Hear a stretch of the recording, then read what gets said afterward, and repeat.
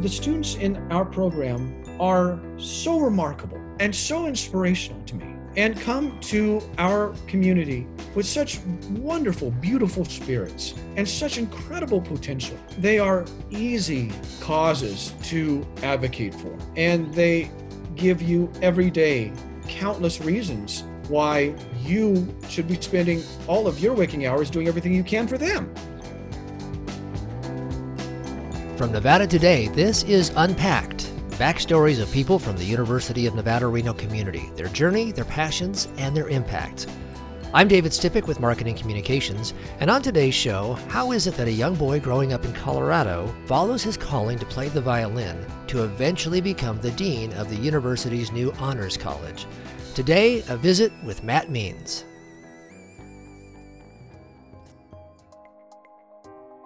When you look at universities all across the nation, you'll likely find few professional musicians occupying roles of college administrators.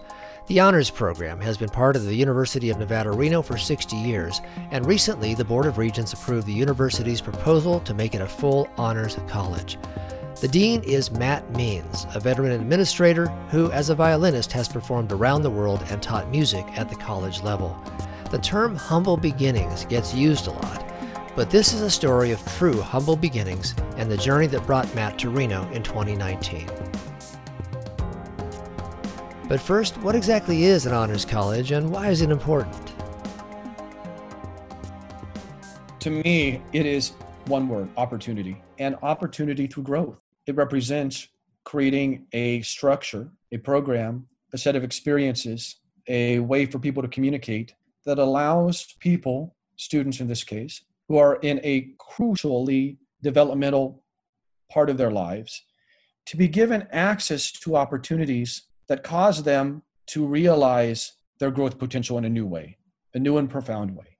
Honors colleges and honors programs have as a responsibility putting students together with experiences, whether those are curricular experiences, honors coursework, or co-curricular experiences outside of the classroom, that challenge and transform their worldview, that allow our students to see beyond what they think is capability for themselves, that allow them to understand linkages and relationships between disciplines, people, and the world in new and profound ways, and that ultimately give them a greater appreciation for all kinds of backgrounds, perspectives, viewpoints, and hopes, dreams, and passions. That's, in a nutshell, what honors programs and colleges are about. But if I were to give a piece of advice to someone who's just starting out in this field, I would say, don't forget the forgotten. It is so easy for honors programs and honors colleges to recognize traditional forms of accomplishment. And trust me, I have absolutely the highest regard for students who have 36 ACT scores and are 4-sport varsity athletes and who come to college with 70 college credit hours accumulated. That's remarkable. That's fantastic. That's wonderful. But there are a lot of students out there and a lot of people out there who have an innate brilliance and innate capabilities that they don't even realize that they have, or don't think that they have. They were just never given an opportunity, or they were never provided with a format to have a discussion about the possible. That is what honors colleges and honors programs are about. And that is what we are trying to do here in ours. So Matt, I didn't really know much about an honors program, and now it's an honors college. What's the difference? Why was that an important change to make? And for those of us who aren't that familiar with the concept, talk a little bit about how it all works. So now as an honors college, we can offer students multiple pathways through the program. That there are a number of improvements and a number of changes that we are seeking to implement here in the next 5 years. You as a student in our program gets to choose one of 3 pathways, each of which has different requirements, different co-curricular and different curricular requirements that allow you to tailor what you do while you're in the honors college to your interests, passions, talents, desires. And some of those things may be related to their major, but they could be extracurricular. But the idea behind all of these is that they are very relevant to each individual student. They are supervised via a robust mentorship and coaching piece.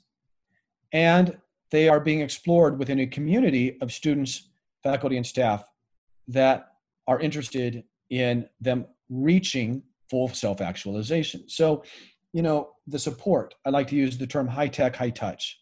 They have access to the very best faculty members, facilities, and equipment.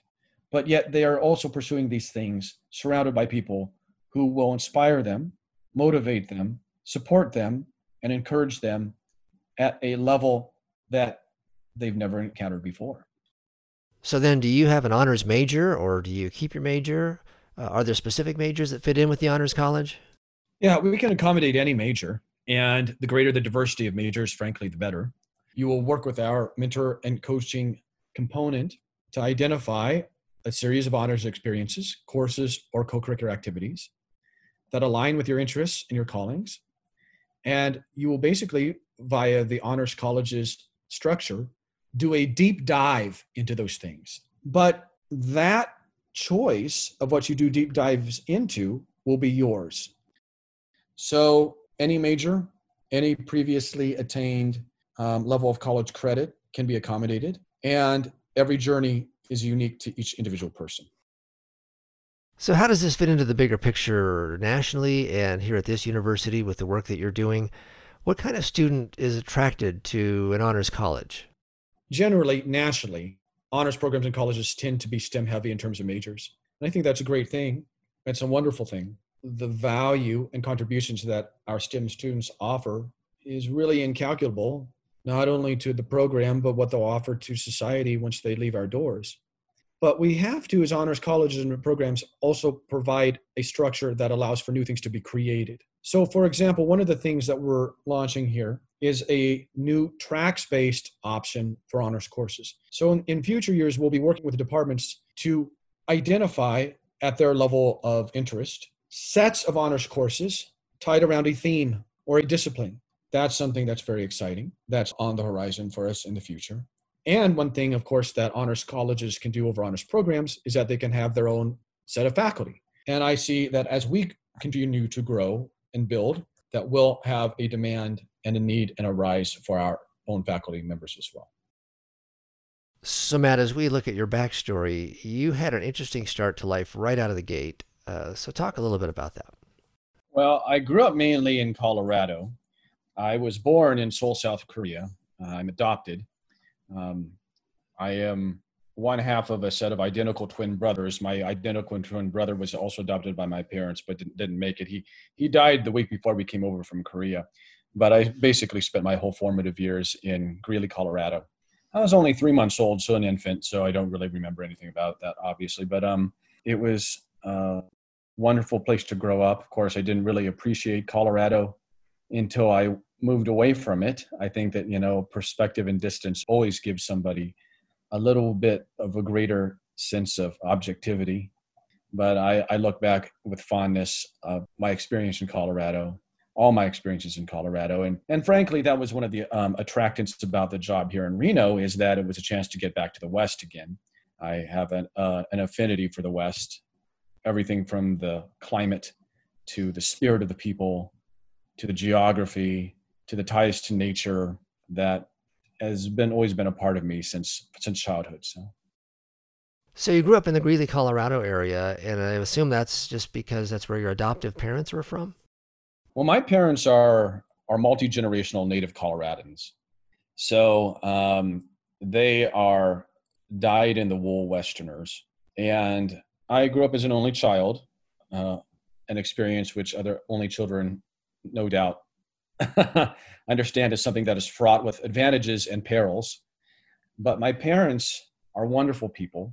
I didn't appreciate them as much when I was living with them, of course, as I do now. I not for a minute would ever have wanted to have been the parents that raised me when I was a teenager, but they were very patient with me. But they're also very different from me, and that was one of the things that was unique growing up in a household, being from a different culture, as well as being biologically not from them. And that may have provided some of the perspective for why I was such a rotten teenager, is because you grow up and you start over time realizing what parts of you are nature and what parts are nurture. And there were parts of my personality that I realized as I grew up didn't come from my parents, my adoptive parents. So that understandably creates a little bit of cognitive dissonance. And so there were some issues that I had to wrestle with as a kid growing up. But on the whole, I am very, very fortunate that I got the parents that I did. And I can't thank them enough. So It's interesting how much more we appreciate our parents as we get a little older and have some experiences and recognize that that wasn't so easy raising us necessarily. Even if we were good kids or whatever, it's still, there's a lot to appreciate there. yeah, my mom, everybody usually has a situation in which they feel that one parent is more lenient than the other. And my mother was always the one that was more interested in knowing where I was going and what I was doing than my dad.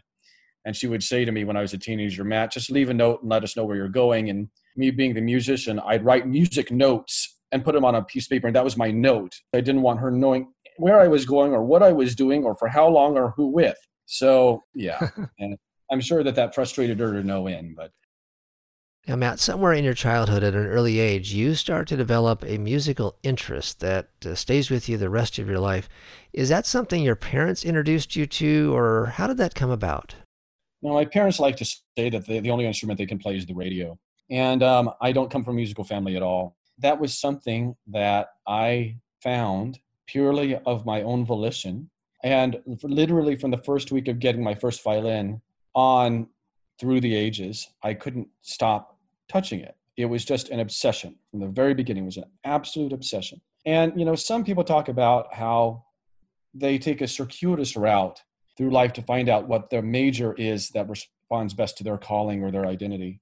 From the sixth grade, I knew I wanted to major in music, and music was going to be it, and violin was going to be it. I would have my dad pick me up from school, and I would have him drop me off at the music building at my local university about 3:30, and I would say, come pick me up at 10. And I would just practice or go to the music library and listen to music and read books and write out music and all the kinds of things. So it was an obsession from the very beginning. So just how old were you when you started the violin? I first started playing the violin in the sixth grade, which actually, looking back on it, was way too late. I mean, if you want to be, especially in the very, very, very congested instruments, I'm thinking violin, cello, piano in particular, and you want to do that as a professional performing career, the earlier the better. I mean, most of the people I know who are professional performing musicians on those instruments started at between ages 3 and 5. So I had a lot of catching up to do. And honestly, I many times still feel I do have a lot of catching up to do. So, All right, you mentioned that you kind of did this on your own volition. What drew you to even explore that? And then how did you end up with a violin in your hands? What was it about that instrument that drew you? at my elementary school, there was a process by which the whole local high school brought on a certain day the band, the choir, and the orchestra for us to listen to, because the next year in school you would have to choose one of those. And being a male, all of my male friends were gravitating to 3 instruments: the trumpet, percussion, or saxophone. I didn't want to be like my friends. And I remember the high school orchestra came and played a piece of music. To this day, I cannot remember what it was, that I loved and I had never heard live. Based on that, I went with violin, and I never looked back. And I don't know really what it was even about it, but it was something that called to me.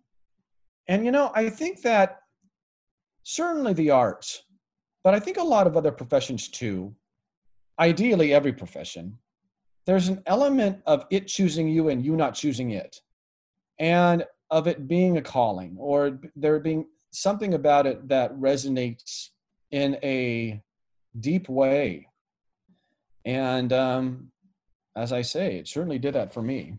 I learned that not only did I love it, I was okay at it, which made me love it even more because it gave me discipline and confidence. And it gave me something that I could sort of use as an identity.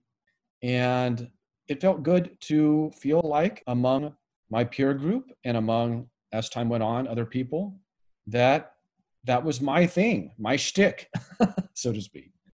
So how did your parents feel about this? You had this obsession with the music and playing the violin.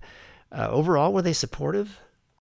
They were, but they never would attend my concerts very often because the music that I played was not the kind of music that they enjoyed. So They provided me rides, of which I can only be now retrospectively very grateful for. But music was kind of a solitary endeavor for me. There were times when I felt that music was my best and only friend. And maybe that's why I have been so devoted to it. But yeah, I did not have the doting parents who came to every recital and were in the front row and had the video camera and all that. That was not. No, where do you need to be dropped off, Matt? When do you need to be picked up? So outside of playing the violin, which sounds like it was pretty much the main focus of your childhood, what else was going on? What were your early years like? Well, I grew up in an environment that was far from privileged. I grew up in a low-income household. I remember very clearly there were some weekends where we just didn't have money to get groceries. I remember that it was a great privilege if my parents could afford to buy me a $3 magazine in a given month. And so we moved around a lot. My father was in and out of jobs constantly. My mom couldn't work because she had, well, and still does have multiple sclerosis and was disabled. And I probably moved 13 or 15 times by the time I graduated high school. Sometimes because of eviction, sometimes because we had to downsize because where we were living, the rent was too high. But it was not a charmed life. And it was a childhood, while I was safe, was a childhood of need and of want. And so I think that in some ways, music for me was also an escape.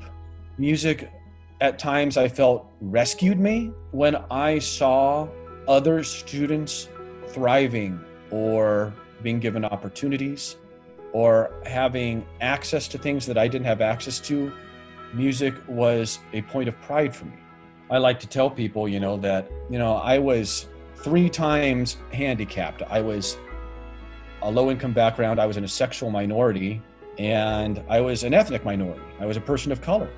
And so I learned growing up as a child, before I became completely independent, that the world operates under a complex set of guidelines and expectations.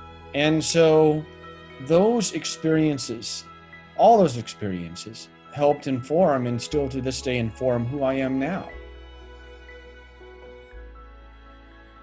So Matt, early on, you've got the violin, which has now become your identity and kind of your comfort zone. You're moving around a lot. You've got this uncertain economic situation. And describe the world of Matt Means now as you head through high school and into your college years. Violin was very all-consuming.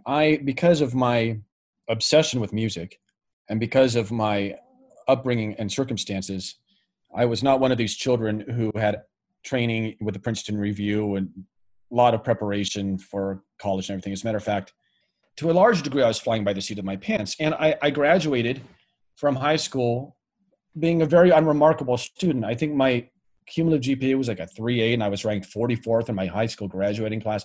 I was by no stretch of the imagination, a valedictorian or salutatorian. That was never something, honestly, that I thought that I was capable of. And so I got done with my formative K through 12 schooling. And then that's when everything changed.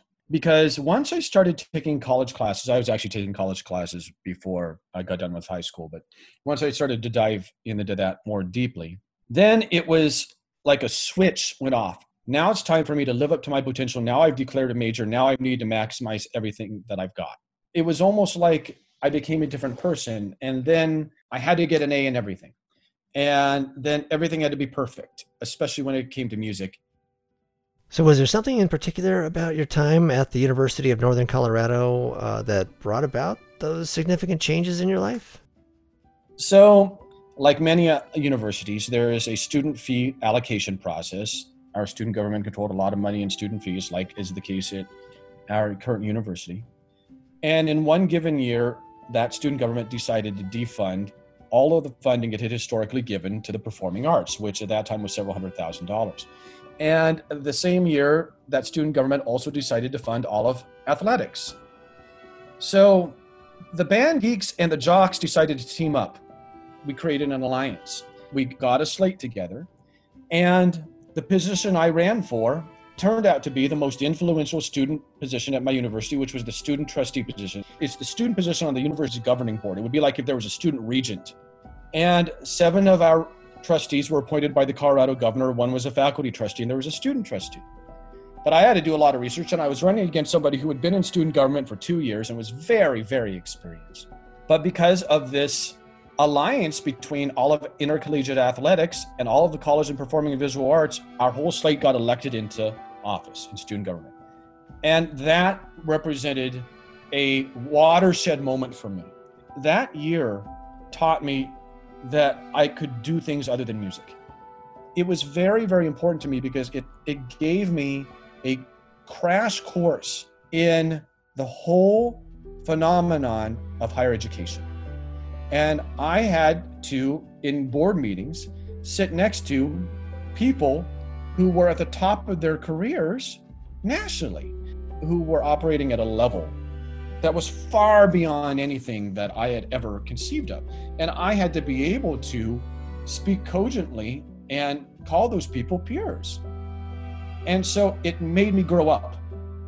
It made me maximize every iota of potential I had in my brain and my body. And learning that there was another part of me, or could be another part of me besides music, opened up a world that has stayed with me, as you now know, today. You know, I think everybody, I like to tell people that we as human beings have needs that go beyond just eating, drinking, and those kinds of things. I think we all have a need to be loved. I think we all have a need to be inspired. And I was around people who were tremendously inspiring. And those people helped root me, give me roots as a human being that I still draw upon today. So as we move along the timeline now of your backstory, you earned your bachelor's degree from the University of Northern Colorado as one of the top graduates there. Then you applied, I believe, for music schools to pursue your advanced degrees. And as I understand it, you were one of a small number of top-level students accepted into the Cleveland Institute of Music and Case Western Reserve University in Cleveland. Why did you choose the Cleveland Institute, and what was that experience like for you? At that time, it was one of the preeminent, especially if you were a string player, one of the preeminent music conservatories, private music conservatories in the world.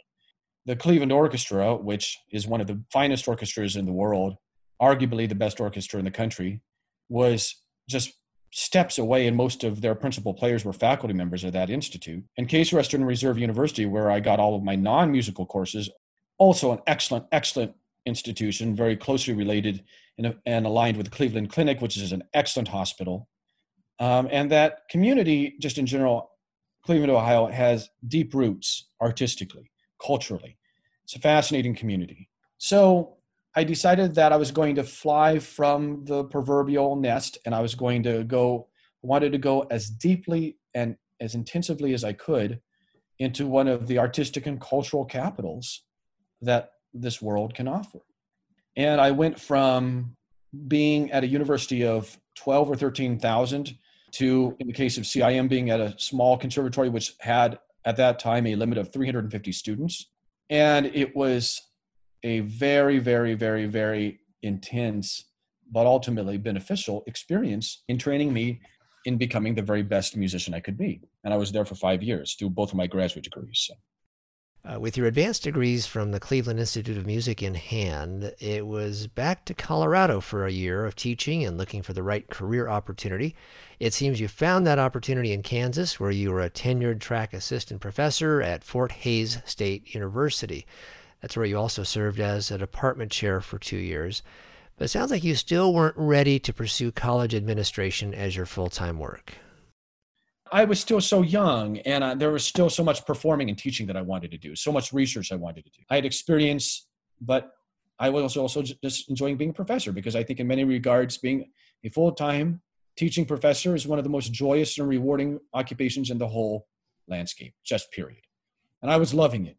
That president and my provost at the time said, well, we want you to keep doing something administrative in nature. And they said, do you have any interest in working with high-achieving students? And I said, no, but that sounds intriguing. I took that on. At that point, there was basically no programming for high-achieving students at that university. There was a strong desire from the faculty for there to be programming. And over the course of the next 10, 11 years, I worked on it. And the result was eventually being the founding director of their honors college, which wound up occupying my last 4 or 5 years at that university before I came here to Reno. And you've said in our prior conversations a couple of times that you felt very welcome to campus, very comfortable in Reno. People have been very open-hearted, I think, something along those lines. Give me a quick sense of how that experience has been for 13 months for you. Yeah. Well, I have to tell you that in some ways, professionally, I maybe have never been as fulfilled as I am now. The university is full of wonderful, wonderful, wonderful people who are so dedicated and so giving. I'm really almost speechless at this, because every person that I've met and that I've had the privilege of working with at the university has been just a real gem, a real pearl. And I have to pinch myself that I have been placed at this place at this point in my life to be able to have this experience. So I am beyond grateful, beyond grateful. Well, Matt, you came to the university last year as the director of the honors program. It's been on campus about 60 years. And it's a brand new chapter now. It's now the Honors College. You're now the dean. So what's your thought process, your philosophy about the Honors College? And give us a little bit of a sense for what's next. What's the future look like as you go forward? So while the Honors College moniker is not new, I will say that all of the changes that we're implementing in the next 5 years represent the progressive edge of what honors colleges are doing nationally in this country. So I'm very excited about the innovation element to our strategic plan that we're launching here this fall that I think will help set us apart from our peers in remarkable ways. You know, to a large degree, if you look at their models, whether they're called honors colleges or honors programs, the majority of them in this country are basically following the same tried and true recipe, which is get the students in the door, have them take a whole bunch of quote unquote hard classes, give them a notation on their transcript or diploma, and graduate them. It can be so much more than that. It should be so much more than that. And that's what we're doing here, is we're really trying to create an experience, a developmental experience, not just a recognition experience, that is individually transformative and helps students become more than they could have ever conceived of themselves beforehand. And that philosophical bent and what we're doing in terms of changing our admissions procedure, our structure, our pathways, our mentorship, coaching, support component, and our external outreach is really what's going to differentiate us from other honors colleges, not only in the region, but in the country. So, Matt, how much of that vision that differentiates this university's honors college comes from the way you experienced your education and music and the different opportunities? I know you're a modest person, but what do you think? How much does the Matt Means factor help create this new vision?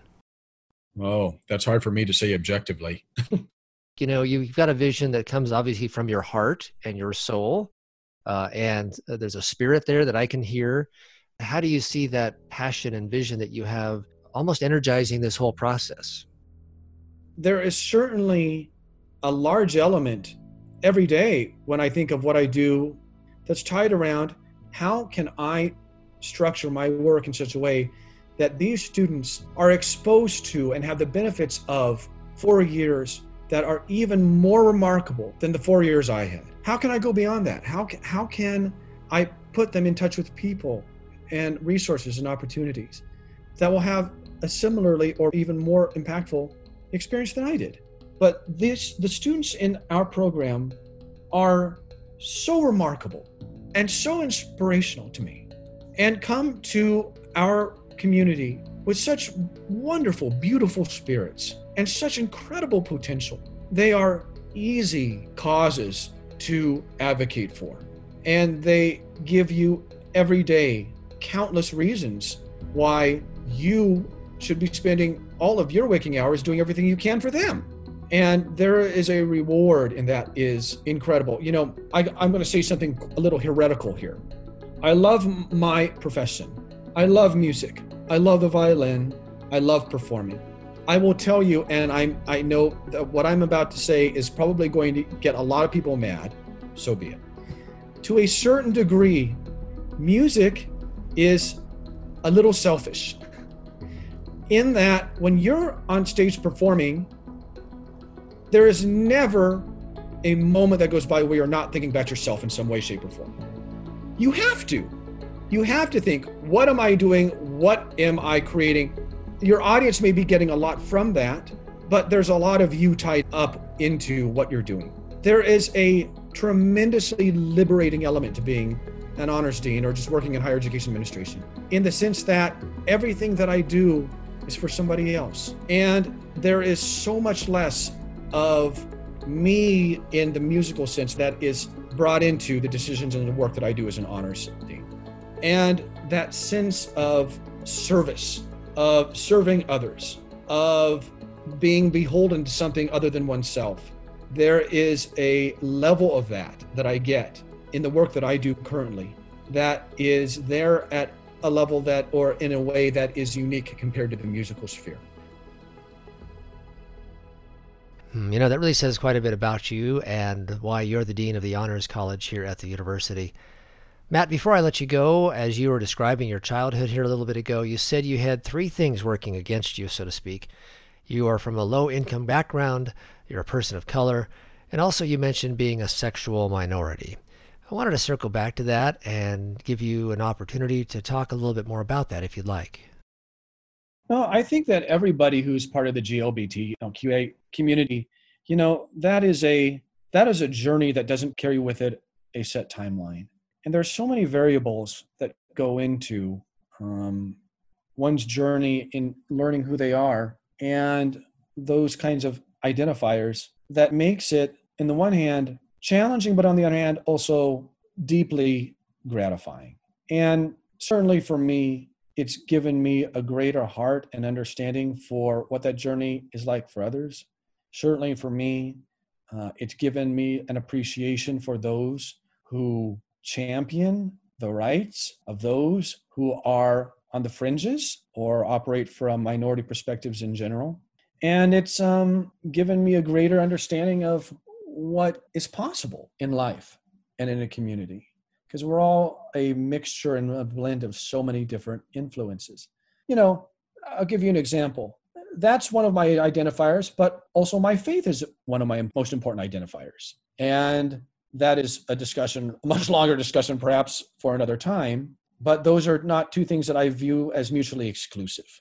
And so when I think of who I am, person of color, sexual minority, faith-based and driven, musician, academic administrator, pet lover, video game player, these are all things that mix, interchange in strange and unpredictable kinds of ways. But I will say that these are all things that help me ultimately relate and empathize, I think, with a big cross-section of people who I interact with on a day-to-day basis. And that's important because I think if you're an honors dean or if you're in a position where your work puts you into contact with a lot of different people, empathy is maybe one of the most important elements or qualities that you perhaps can have or need. Matt Means, Dean of the new Honors College at the University of Nevada, Reno. I'm David Stipik with Marketing Communications, and I hope you enjoyed this edition of Unpacked, the new podcast from Nevada Today. You can find out more about the Honors College online at unr.edu/honors. And for daily and weekly news from the university, be sure to subscribe to the university's news source, Nevada Today, at unr.edu/Nevada Today. That's also where you can listen to the latest episodes or find Unpacked wherever you get your podcasts. And be sure to like, share, and subscribe to the Unpacked podcast.